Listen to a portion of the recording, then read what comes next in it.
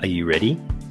Ready to release internal pain? To find confidence, clarity, and direction for your future? To live a life of meaning, fulfillment, and contribution? To trust your intuition again, but something's been holding you back? You've come to the right place. Welcome. I'm Ian Hawkins, the host and founder of the Grief Code podcast. Together, let's heal your unresolved or unknown grief by unlocking your grief code. As you tune in to each episode, you will receive insight into your own grief, how to eliminate it, and what to do next. Before we start, I have one request. If any new insights or awareness land with you during this episode, please send me an email at info@ianhawkinscoaching.com and let me know what you found. I know the power of this work and I love to hear the impact these conversations have. Okay, let's get into it. The fastest way to create a positive shift for the important people in your life is to fill them up with positivity about what it is that they naturally do well. By identifying when they do something well, by catching them every time they do something well, by identifying what is truly unique about them and identifying it within them whenever they demonstrate it. Because the part of them that knows this in their heart, that just naturally knows that that's an area of expertise, will take so much joy from that, will receive so much positive energy through that, will be more inclined to reciprocate that feeling. The law of reciprocity says that when we give, we will receive. When we do this with someone else, then there's a real desire to give back. Now, we don't do this from a place of over-giving. We do it from a place of love and be open to us receiving that back. It's a little bit different to what we usually do, right? So if you look at your own life, how often do you try to create a change in someone in your world by telling them what to do, by trying to coerce them, maybe gently, by maybe types of manipulation, by trying to get them to see things from your perspective, by trying to ultimately control the situation externally. Think about you in that situation. You don't respond well to that. You don't respond to other people trying to do that for you. So why would it work for you trying to do it for other people?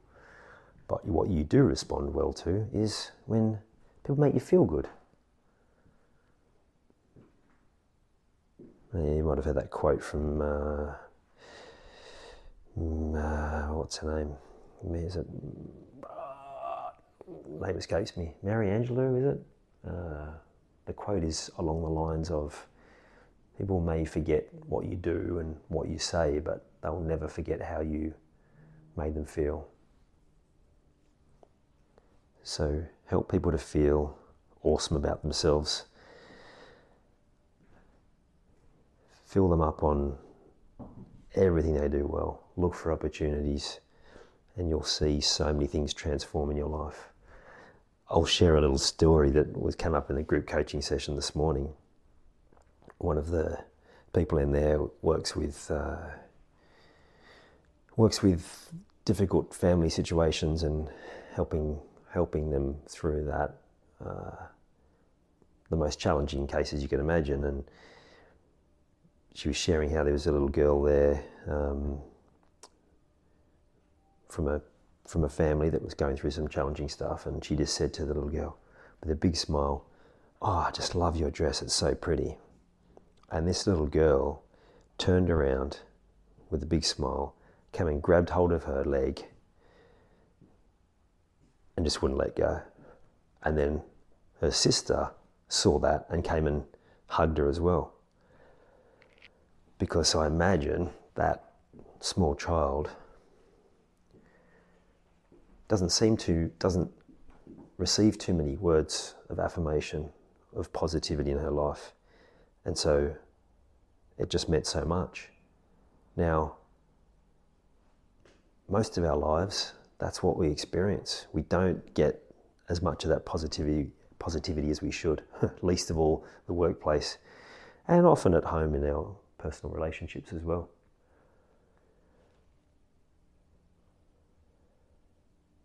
And when someone does receive it, that inner part of them, that childlike part of them, just wants to come and give you a big hug, that same sort of energy, right? So you imagine how good that makes people feel and how, or helps them to feel, and how that's going to create a much better connection. Even if they don't react with a hug or that energy, that's what they're feeling like on the inside. Even if it feels uncomfortable for them because they're not used to it, even if they're not great at receiving that sort of stuff, that's the impact it's having internally for them.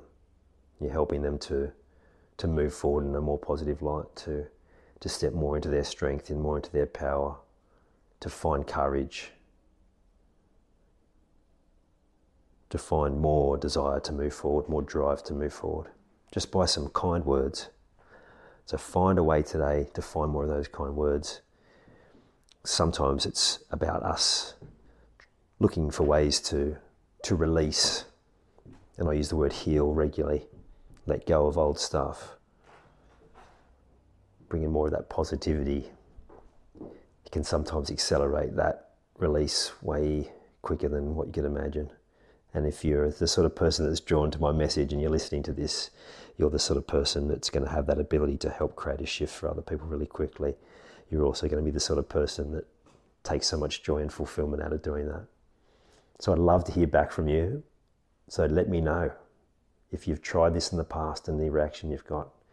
And then by trying to make this a more conscious part of your day-to-day, what reactions you've experienced and how that's not only made a difference for that person, but also for yourself, and how much fulfillment and joy that's brought to you.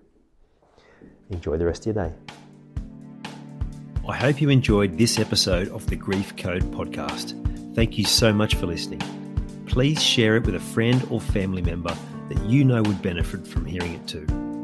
If you are truly ready to heal your unresolved or unknown grief, let's chat. Email me at info@ianhawkinscoaching.com. You can also stay connected with me by joining the Grief Code community at ianhawkinscoaching.com/the Grief Code. And remember, so that I can help even more people to heal, please subscribe and leave a review on your favorite podcast platform.